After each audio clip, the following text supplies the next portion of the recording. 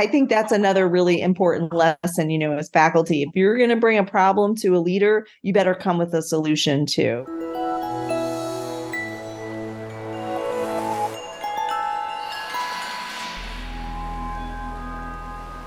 You're back at the Faculty Factory podcast, and I'm Kim Skorupski, looking at my friend and colleague and partner in crime here at Hopkins, Dr. Rachel Levine. Hi, Rachel. Hi, Kim. Thanks for having me. I'm super excited to be back. It's been a while, so I'm glad to see you and talk with you. Thank you so much, everybody. Friends, Dr. Rachel Levine is our Associate Dean for Faculty Educational Development. She's a professor here at Hopkins. She's an internist. She is an education expert. You might want to check out her episode number 71, where she spelled out education competencies.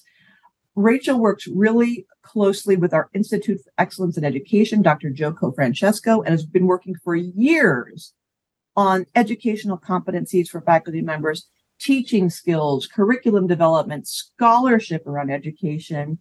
And this is her passion and love, and definitely a gift she has been given. So I brought her to here today because here at Hopkins, we developed a faculty career development series, brief little monthly snippets for our new faculty members. So 1 hour a month, a couple of these a month, we do from either 12 to 1 or 4 to 5. They're either via Zoom or in person.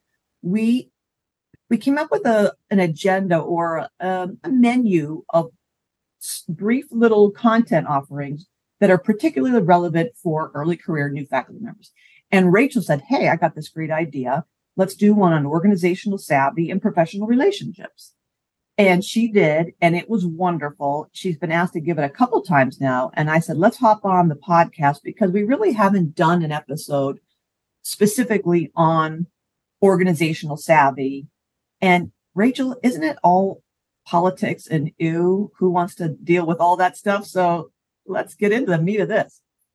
I love that you brought out this kind of tension or discomfort that sometimes faculty feel when they hear organizational savvy. And I think we've even sort of doctored it up to make people feel better. We didn't talk about institutional politics, but that's really a little bit about what it is. It's about understanding and recognizing and being able to navigate organizational power and politics. And yeah, I think a lot of people, their initial response is, ooh. We all got into medicine and academic medicine because we are often driven by a core value of service and helping others. And I think sometimes we can't reconcile those two things, like power, politics, backroom decisions with, this idea of these really noble, and I do think medicine is a noble profession of serving others and altruism. And what I hope to convey is that I think it really truly is a yes and, a both and, that I do think medicine and academic medicine is a noble profession, is driven by really important values that we all share around making the world a better place by the care of others, whether it's through discovery with research or clinical care or education. But I think if we don't recognize that it is also a complex hierarchical organization and institution that is driven by many external, or at least influenced by many external forces and pressures, and that truly understanding kind of power and influence in politics is really important, just quite frankly, for getting things done. And I think faculty who sort of are put off by that and want to see the world as it should be are missing out on how things really are. And this potentially could lead to ineffectiveness, lack of ability to move their professional goals forward, and even maybe frustration and dissatisfaction, especially when they don't understand how the institution works and why things might, not turn out the way that they had hoped them to. So I think, you're so right, Rachel. That is definitely a tension that I feel personally. And you hit the nail on the head to me. It's the ideal versus the real. And this idea that when you and I talk and mentor and coach and sponsor faculty all the time, this feeling, and that you and I have even had, like, well, I'm doing a good job. I mean, I'm working as hard as I can. Isn't it obvious what I'm doing? I mean, isn't it clear that the products that I have created, the value I bring, isn't that evident? And why can't this happen? Or why is thus and such happening? Because it just doesn't, you're right. It kind of pushes up against our values of, like, we're not in a money making industry where we came here to get rich, that we're all in this together. We all are about service and altruism. So it really kind of punches us in the gut when we feel that we are in a system that is sometimes, like, literally you feel like there's a pushback on you, like holding you back, or all the hurdles and barriers people seem to encounter that make it more difficult. So it does kind of, it's this really weird place. And for us to help faculty inevitably comes down to, like, relationships and managing those relationships and communicating and understanding when people say, yeah, but why? Yeah, but why is it? And we're like, that's just everywhere you go, you're going to have this culture of, this is the way we do things around here. So how do we figure it out? How do we learn and get this savvy? And then what do we do with it? Yeah, so I think these are great questions, and you've touched on a couple things. I think some common misconceptions or misapprehensions that faculty bring to their work or their experience, and we can touch on those. I want to just pause for a moment and sort of define what we mean by organizational savvy. So again, we're talking about this idea of understanding and navigating organizational power and politics. And a lot of what this is what I would call situational awareness, right? So this is the ability to recognize the significance of events in one's institution and how these fit in with the larger institution in terms of, again, what I said, those external forces, maybe the institution's strategic priorities and mission. So again, sort of recognizing what's happening, what's coming on the horizon, what are some potentially emerging opportunities and constraints, anticipating future trends, and then being able to really align those with your own professional and personal career goals so that you can perhaps leverage what's happening at the institution and align those with your priorities, right? And that might be about that person who's, like, got their nose down doing their work and expecting to be recognized and expecting for institutional leaders to recognize that what they're doing actually aligns with the institutional mission. And so that therein is, again, that common misconception that if I just work hard and keep moving forward, that someone will recognize what I'm doing. And it's not that leaders don't want what's best for all of their faculty. It's just that they have many, many other priorities and things that they're paying attention to. And that's why it's important, to periodically make sure that your leaders know what you're doing. Sending them an email. Hey, I went to the faculty meeting and I heard that we are concerned about this issue or that issue, and I'm doing this work that I think could really help with that. It could help move the departmental mission forward, or it can help address some of these priorities. And so again, just developing that awareness about what's happening in the institution, what's driving leaders to make the decisions that they're making, allocate resources, and figuring out how you can align with that, or at least message what you're doing to align with that.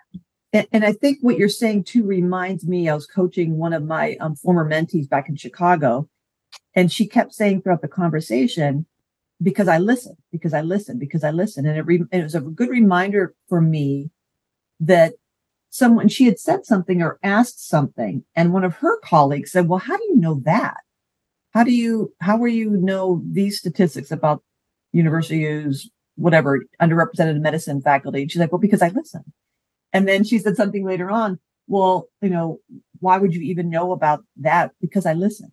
And it was a reminder to me that, yes, part of the communication relationship and that savvy is just closing our mouths and listening to hearing what's being said and also what's not being said. That kind of listening between the lines and trying to get a bead on, like you're saying, the priorities. How many times do we think that this is top urgent priority?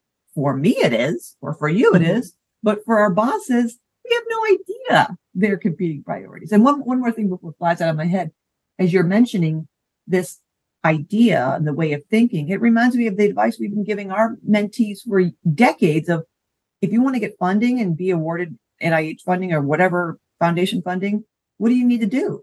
Go to the institute's priorities. You look at that. What are their priorities? Yes. So it's not a matter of saying, well, gosh, my lifelong dream was to, research A, and they're looking at F. Oh, well, I guess I can't be a researcher. No, you get creative and you think, how can I do A, but in the context of what the institute is funding and their priorities. So it's that same thing of like, how can I present my research that's palatable and will help move the science? So that same kind of dance of how do I fit into that NIA, National Institute on Aging, priority list for next year? And the same thing, how do I fit into my division or my department or my institution's priorities? Yeah, I love that. I think that's so important. And I love the example that you gave of your coachee is a good listener. And, if there's some strategies for developing organizational savvy, I would definitely say, paying attention, right? Going to, your town hall meetings, right? Going to your faculty meetings. These are important. Looking at things like the institution's strategic priorities, right? Reviewing those, looking at those carefully, and also paying attention, like what's happening? What are the external forces that are happening? I'll give an example. A couple of years ago, we went through an LCME review, a review of the medical school, and that creates all kinds of challenges, but also opportunities, right? And so, an educator might recognize what's really important for the LCME right now and what might be, a gap in what we're able to demonstrate that we're doing. And that might be an opportunity for them to move their kind of personal and professional kind of goals forward. Just as an example, and this is not specific to our institution, but I think we all sort of recognize and understand the tremendous value and importance of diversity, equity, and inclusion. And we know that this is something that accrediting bodies are going to be interested in. And so that's a great time as maybe a group or an individual at an institution who's trying to move that agenda forward could share their projects, their ideas, their goals with the right, in the right setting. And it's by paying attention, right? Maybe volunteering to be on those committees that are involved in that LCME and review, just as one example of, again, like listening in on those conversations and those committees, and then paying attention to, gaps and opportunities that could create, again, an opportunity for you to actually feel more engaged and ensure that your values align with the institution. So, you can kind of feel icky about this idea of power and politics, but in the end, it can be really useful for getting things done, because this is how institutions and complex organizations work. And if you think about it, power used in the service of a shared goal leads to a greater good, right? This is stewardship of power. And I think it can actually lead to greater values alignment for faculty and also greater engagement and satisfaction. Yeah, you're so right. The politics is, unfortunately, I think, taken on just a dirty word, and it kind of, recent events in our country, it makes everyone think that, oh, people and anybody in politics, they're not trustworthy. You wonder like what their real motivations are. And you never feel like there's any authenticity there. But recognizing that politics is trying to understand people's motivations, then, as Rachel Levine says, and I quote you all the time, is that you ask curious questions. That would maybe then, oh, I'm curious about that. I'm curious that my department director talks about this at the faculty meeting all the time. Or I'm curious why at the town hall meeting, they don't mention that. Or I'm curious why she feels that for her lab needs that, but she doesn't recognize that we need that. So that rather than being so quick to judge and to be emotional, like, why aren't they seeing that what I want to do is important? Being curious about, well, why wouldn't they be interested in that? And let me expand my lens and be a scientist, put on that doctor curious hat of, this is an interesting case presented to me. What's going on here? So that, I think it is, if we change our perception of it from being something yucky, gross, things that are not noble, rather, make it, this is a puzzle. I'm going to figure out, I'm curious about the politics and what is motivating people and what is motivating my fill in the blank. Then it kind of makes it more interesting and maybe palatable. Yeah. Yeah. So I think this is a great place to maybe talk a little bit about like what power and influence are and how to recognize where they sit. And I think this is particularly important because I know in a few minutes we're going to talk about professional relationships, and knowing about power and influence can help faculty, again, sort of recognize how their mentors or sponsors or leaders can, what power and influence those folks have and how they can align with them to help move their agenda forward.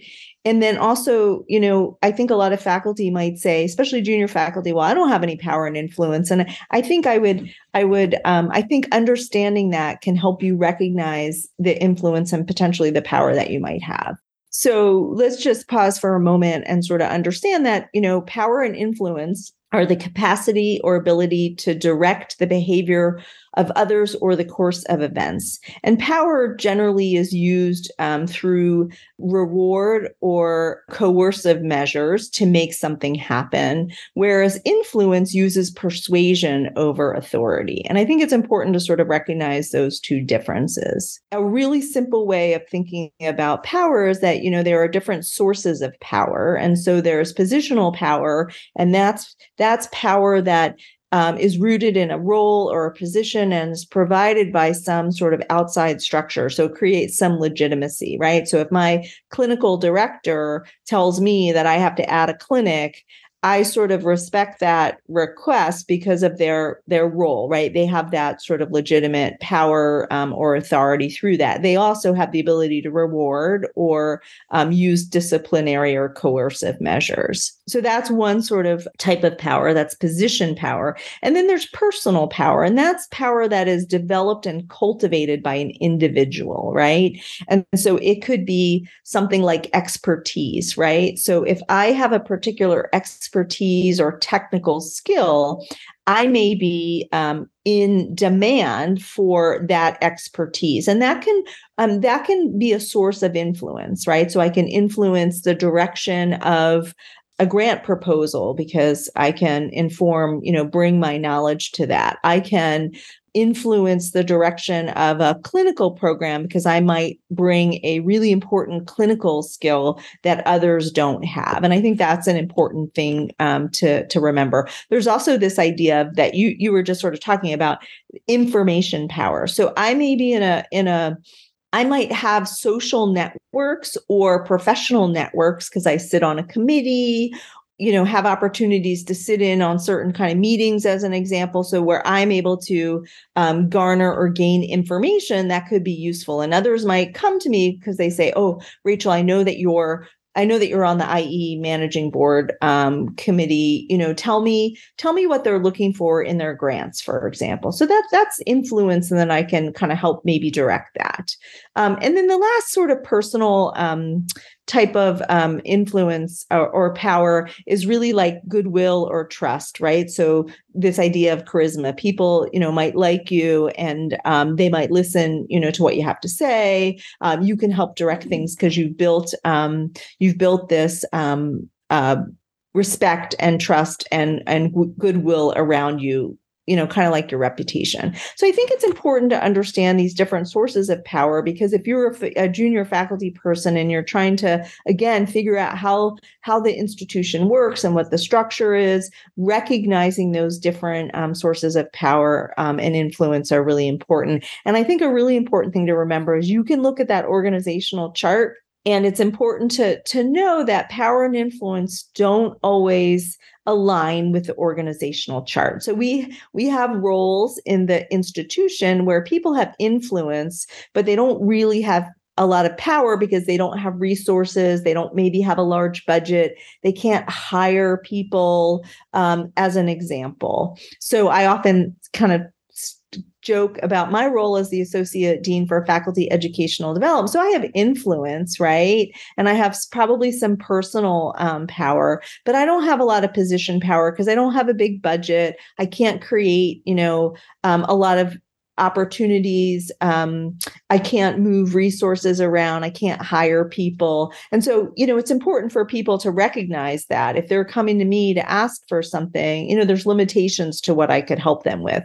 I might be able to direct them to somebody who can help them because they do have resources, or, through my information power. But I think, again, faculty need to sort of understand these nuances because it can really help them be more effective.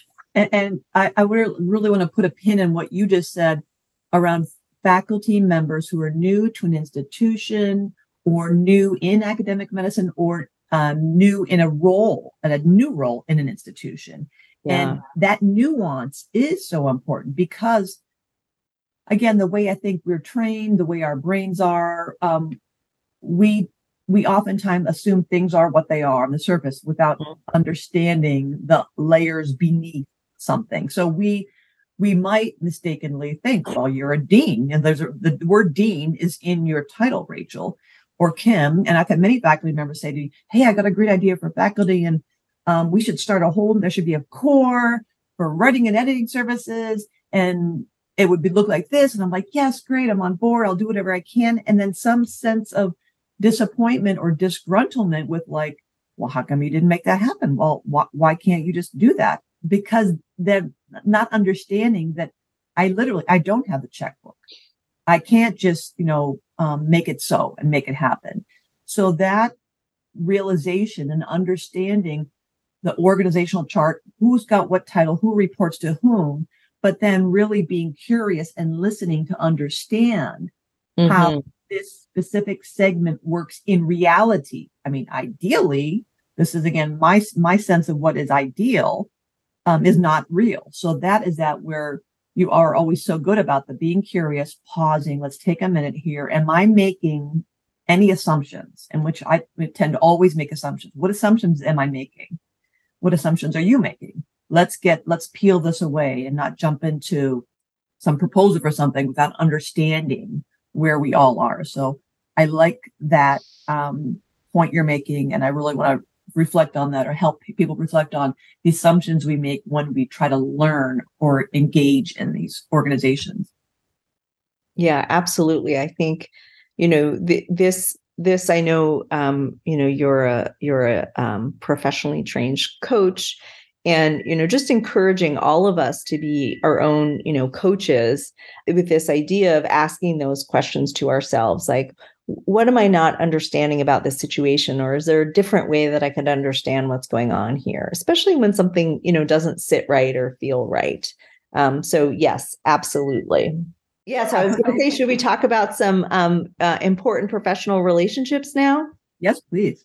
Okay, awesome. Because I think this is a great place to transition. I think once, you have a sense of at least sort of accepting and beginning to sort of develop some situational awareness around organizational savvy and politics, I think it can help you make the most of your professional relationships. So, I think everyone appreciates mentorship as sort of the traditional professional relationship in academic medicine. We're not really going to focus on that because I think everyone has a good sense of what that's about. But I think we want to talk about two really important ones: sponsorship and followership. So do you want to start with followership? Yeah, I think I like followership. I like that because we all talk about leadership and all the institutions around, the country we all work to either send our faculty members to professional societies, their leadership programs. The AAMC has many programs, and then many of us have built our own programs. And so I was just actually interviewing Dr. Rachel Salas yesterday, and she's great. She's like, oh, I always love a good leadership program. There are some of us who literally are drawn like moths to leadership programs because we so enjoy them. So yeah, leadership. And yet we hear so little about followership. And that sounds like, well, who would want to be a follower? You're trying to train us all to be leaders. So what's up with the followership? And yet, you and I both know, we started talking a couple of years ago about, my big thing when I came to Hopkins, I remember was interviewing and I talked about being a good servant leader, and that idea that sometimes to lead, one must follow.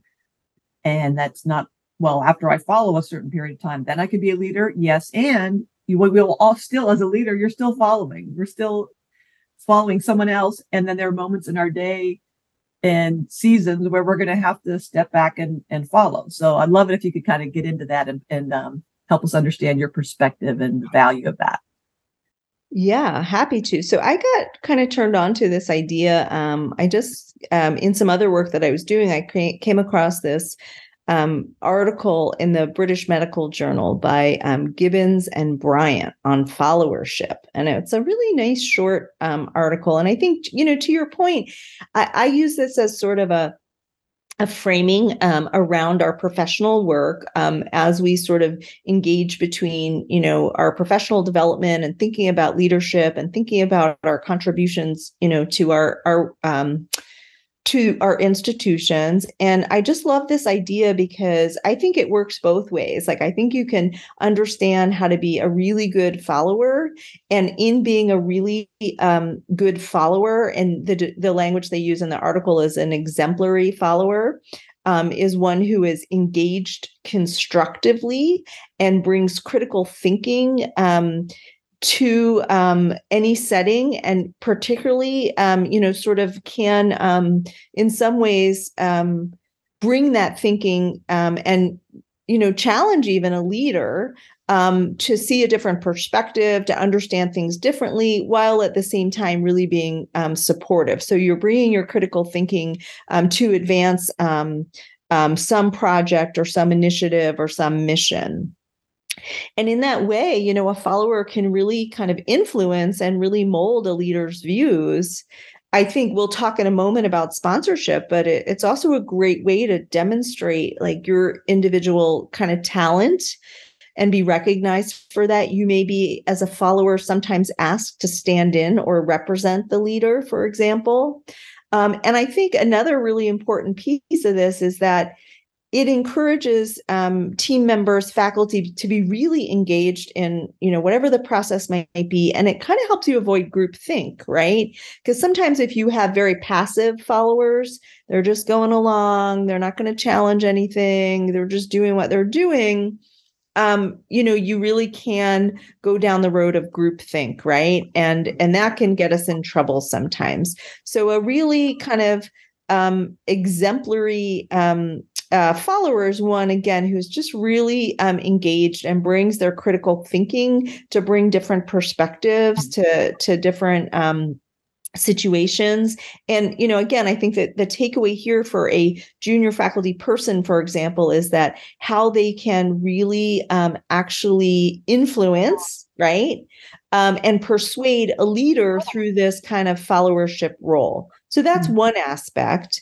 I also love that all of those followers who are interested in leadership will one day be leaders, and they're going to really, I hope, want to know how to cultivate exemplary followers in all of their settings too. So how will they do that? Yeah, you're making me think of here. I live in a row home, and we have an HOA, homeowners association, and I'm on the board. And we have one member of the board who's always the naysayer. And it's not because we talk about, in meetings and different ways to run a good meeting. is a good leader sometimes will say, hey, Rachel, at this meeting, would you be the scribe? Will you take the notes? Hey, Kim, will you be the one who listens for what's not being said? Hey, Jose, will you be the one who makes sure everybody has time to talk? Will you be the timekeeper, et cetera, et cetera? Well, this guy has not been appointed to be the naysayer, but it's clear, like, part of his personality. He's a numbers guy. He's our he's a finance guy, so he's all about detail. And at first, because I'm such a always hard driving, let's get her done. The meeting's supposed to start, it's supposed to end. Here's the agenda. Let's plow through these things. And so recognizing that my blind spot, because I'm such a high J, get her done, get to goal, is I recognize that one of my challenges is that I can skip over details because I'm so ambitious to get things done. And so I recognized after 3 or 4 meetings, I'm like, Kim, stop being so harumphy. Because he'd raise his hand and I'd be like, here he goes. But then it I relate that to work and in academic medicine in our daily lives, where that's where, like, the emotional intelligence, again, what you talk about, everything is nuanced. You don't want to be that faculty member who's like, whenever you raise your hand, colleagues and leaders go, oh, here we go. The Eeyore in the group who's going to poke holes in everything we're doing, tell us how dumb we are, tell us 100 ways why this is not going to work. It can be important, as I recognize with my guy in the HOA, that I'm like, oh, this guy's, man, smart, good idea. He missed that. Oh, yeah, that charter does say this, or the budget did say that, and the contractor did say he did that. Oh, my gosh. But there's a way of smoothing that and growing into, as you're saying, leadership, where you become good at following, saying, hey, we're all in the boat, we're all rowing together. I agree, ideally, that this is our goal. We all want this to happen. And, you are always good about when we do the learning improv, yes, and versus a but you're all a bunch of idiots. You don't want to say that. You just want to say yes, and I've noticed that, or what if, it occurred to me that we really haven't considered an unanticipated outcome of, or what if the patient experience might be such that, that we're trying to improve things data wise or systems wise, but we're making it really complicated for our patients. So that kind of avoiding the group think, I think, is so important. But again, it's nuanced, that you don't want to be the hammer just banging people over the head, because that can be exhausting. So you want to find that nice, comfy place of adding value, but not being the downer where people then you're difficult to work with, right? You don't hear, am I kind of? Yeah, absolutely. And, in this article, what they would describe that is the alienated follower, right? So who is critical, does bring critical ideas, but is not really engaged, right? So just kind of throwing out these roadblocks, and is often sort of viewed as, cynical and disengaged and skeptical. And, it's important to have a little bit of skepticism, right? Because you got to recognize those unintended consequences, et cetera, but you have to remain engaged, right, to help move things forward, not just putting up roadblocks. And again, this is what they would call the exemplary follower. So you can use those same, critical thinking skills and, raising some challenges, but remaining engaged and working, to move things forward, as opposed to just, as you say, like always the one that throws up a problem without any solution ever. And I think that's another really important lesson, as faculty. If you're going to bring a problem to a leader, you better come with a solution too, right? Because that may be a problem they didn't recognize before, and they may not want to know about that problem. So if you have a problem and you really want it to be solved, you should come with some ways to address that. And that can be a real opportunity. Right. And that's what I love about the idea of followership, that recognizing that you don't necessarily have to lead to transform, to be a change agent, to use that kind of terminology. You don't have to be at the front. Good leaders are oftentimes in the back and they're cheering everybody on. And so learning how to follow deftly and doing that well is an art. And we're not taught it in medical school in our doctoral training. So that sensibility comes with observing and listening and being curious and taking your time when you get into a new position or a new institution or a new whatever, to kind of feel the place out and learn and think about things. Yeah, I think that's so important. And it can be a fluid sort of concept too, right? In some aspects, you might decide you want to be, a more passive follower or conformist follower, but you really want to recognize when you can be an exemplary follower, and that can really help you kind of shine and move things forward, right? That's how you can move forward your projects, your goals, that do align with ultimately with your kind of your big why you're there. So I think that's really important to And Rachel, remember. you said another important word, fluid. And fluidity is an important, also, I want to emphasize and amplify what you said, because we know that you think, oh gosh, I finally figured it out and now it's changed because there's a new leader. Oh my gosh, there's a global pandemic, or, oh, the reimbursement system has changed, or whatever. So yes, this life is fluid. So you're never done. Just like we say in academic medicine, your career, it's not a race. You're not going to like finish it. I win. I read the whole Google. I'm done. It's a marathon without an end. So that ability to be nimble and to recalibrate and to always be curious and always learning is something that's going to be part of our job. But once you get comfortable with that discomfort, at some level, like in coaching, we're taught to be, especially me, a yacker, and I talk, is to be comfortable in the silence, be comfortable in a little bit of discomfort. Then you'll become more confident. Like, oh, I got this. I've seen this before. I've seen a pandemic before. We're going to be okay. I mean, that helps us grow in our careers and in our leadership journeys. Well said, Kim. Well said.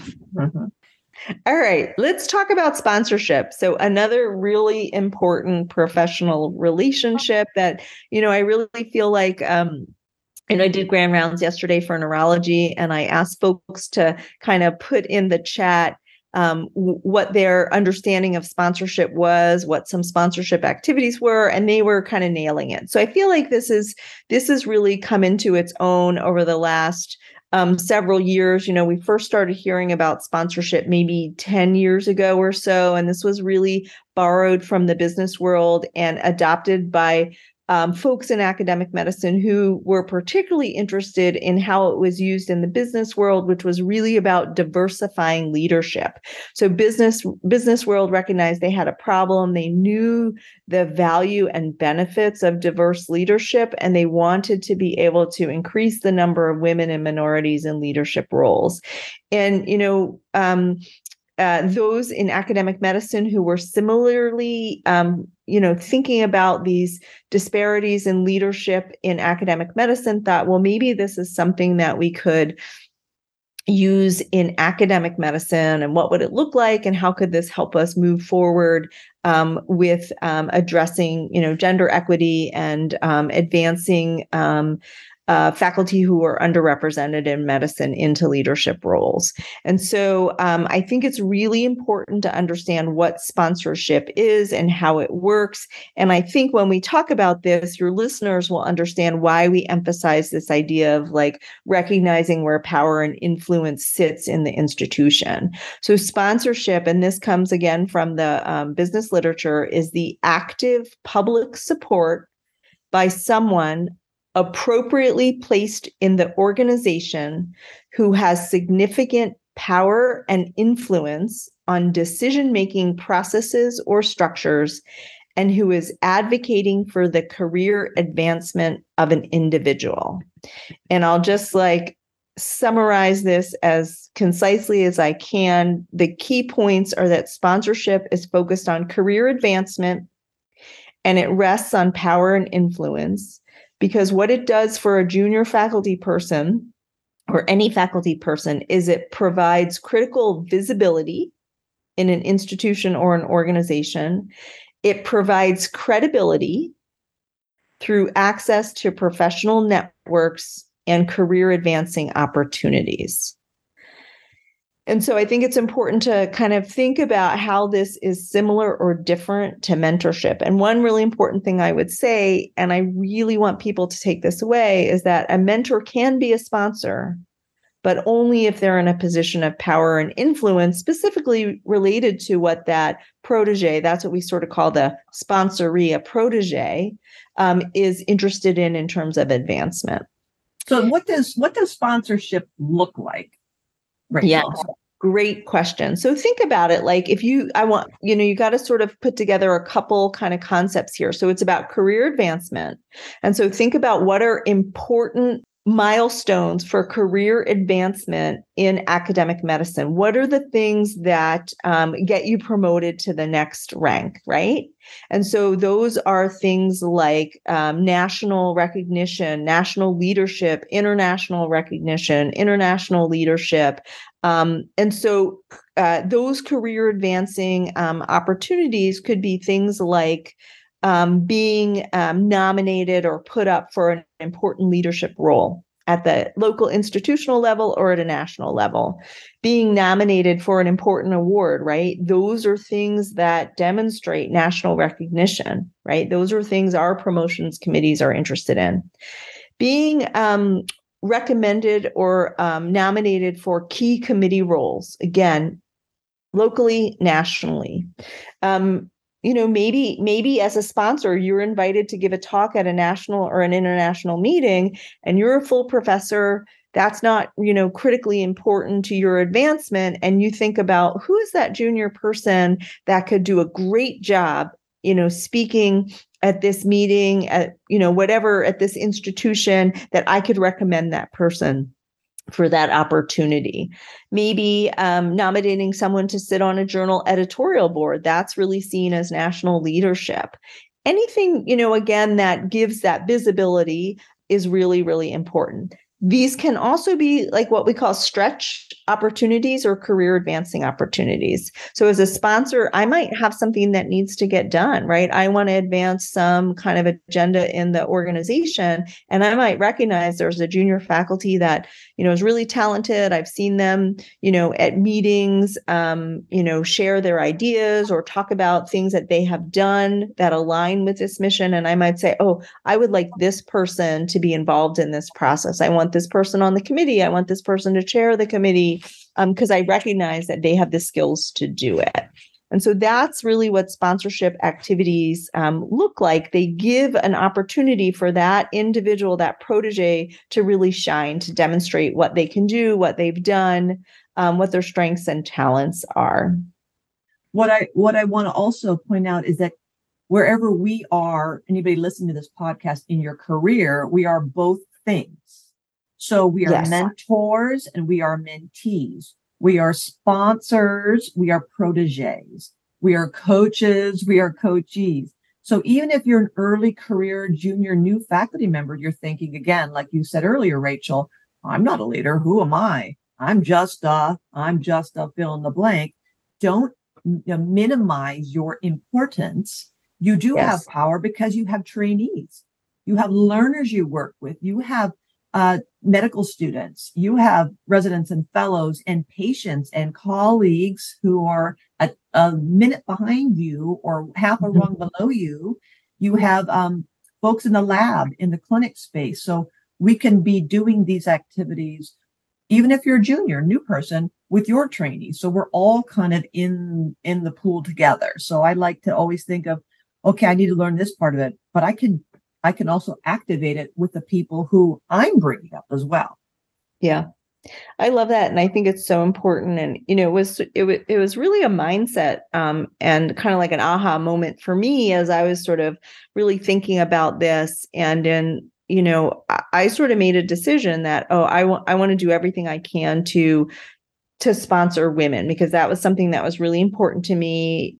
And, I just sort of think about every opportunity. I look for talented individuals. I try to sort of recognize that. I try to expand my network so that I can make those connections, right? And it really highlights how powerful those social or, professional/social networks can be. And so think about, if you're a sponsor, think about like, what is your network in your local institution, right? Where do you have influence? And also think about at the national level, the same. How can you connect, really talented junior faculty with others beyond their network that could really lead to some great opportunities or recognition, or even, at the maybe an invitation to come and talk, or maybe even just someone who becomes aware of the work that they're doing. And, who knows, in 5 years could serve as a referee for that person when they're going up for promotion. So it's so important to sort of recognize this. I have a colleague in the Department of Medicine who, is just an incredible person, Dr. Deidre Cruz, who I'm in, sort of awe of. And she is so strategic about this. She would keep an Excel sheet when she would go to meetings of all the people that she connected with, talked to, and would keep information about, just an email and maybe what their interests are, so she could connect back later on. And I think it really has been helpful for her. And I know she really serves as a connector and a sponsor for others. So I just sort of love that idea. And, I know that can be hard for some individuals to feel like, oh, I'm not really good at that. So find that person, that sponsor who can be your connector and help you, make those relationships and introductions and things like that. And this is where, as a protege, you got to understand how things work, and you have to sort of know, like, okay, well, if this national role is something that I'd really like to be able to do at some point, what is the step between, like, who at my local institution is really actively engaged in that national organization? Can I meet with them? Can I talk to them? Can I let them know what my interests are, what I'm doing, how it aligns with that? And again, that just kind of demonstrates the importance of sort of understanding organizations, connections, networks, all of these things and how they work. I love it. Love it. Love it. Love it. Yes, you're right. And the answer to all those questions, those hypothetical questions, is yes, you can. Yes, you can. Yes, you can. Mm-hmm. You just send an email. There's 99 out of 100 people will say, yeah, sure, I'd love to send you this or talk with you or chat with you for 5 minutes. Yeah. So put yourself out there, do it. Yeah, it's I think that is true. A lot easier than we think. And some of us are like, well, I don't know, I'm not hooked up in any professional national, arena. How can I do that? I'm so junior. I'm new. Well, you came from somewhere. You did your training somewhere. You did your training at usually a different or an institution, or that's your connection. You can refer people or students or trainees back there and help build someone else up, which will give you confidence and grow you in your reputation and people looking at you and seeing that capacity in you. So, Dr. Rachel Levine, always learn a lot from you. I love working with you. Folks, now you understand why. Just great place. Hopkins. Rachel Levine, our Associate Dean for Faculty Educational Development, Professor at Hopkins. Rachel, thank you so much for being on the podcast. My pleasure. I love talking about this stuff. So that was super fun. And I hope it was helpful for your listeners. I'm sure it was. If you have someone that you'd like to nominate or sponsor to be on the podcast, come on, just shoot an email to facultyfactory.org or go to facultyfactory.org or find Rachel Levine, rlevine3 at jimmy.edu, JHMI. Get in touch with us and sponsor someone to be on the podcast, or you can be on the podcast as well. Let's just keep growing this community. Thanks, everybody. Thanks for tuning in to Faculty Factory Podcast. The mission of the Faculty Factory is to build and support a community of leaders in faculty development who share tools, resources, wisdom, and encouragement in service to our faculty members, schools, and institutions. We encourage you to go to facultyfactory.org to find out more. Get in touch with me, ask me any questions. Maybe you want to be interviewed on the podcast. Thanks for tuning in to Faculty Factory Podcast. We'll see you next time. The Faculty Factory podcast and website is sponsored by the Johns Hopkins University School of Medicine Office of Faculty. For more information, visit facultyfactory.org.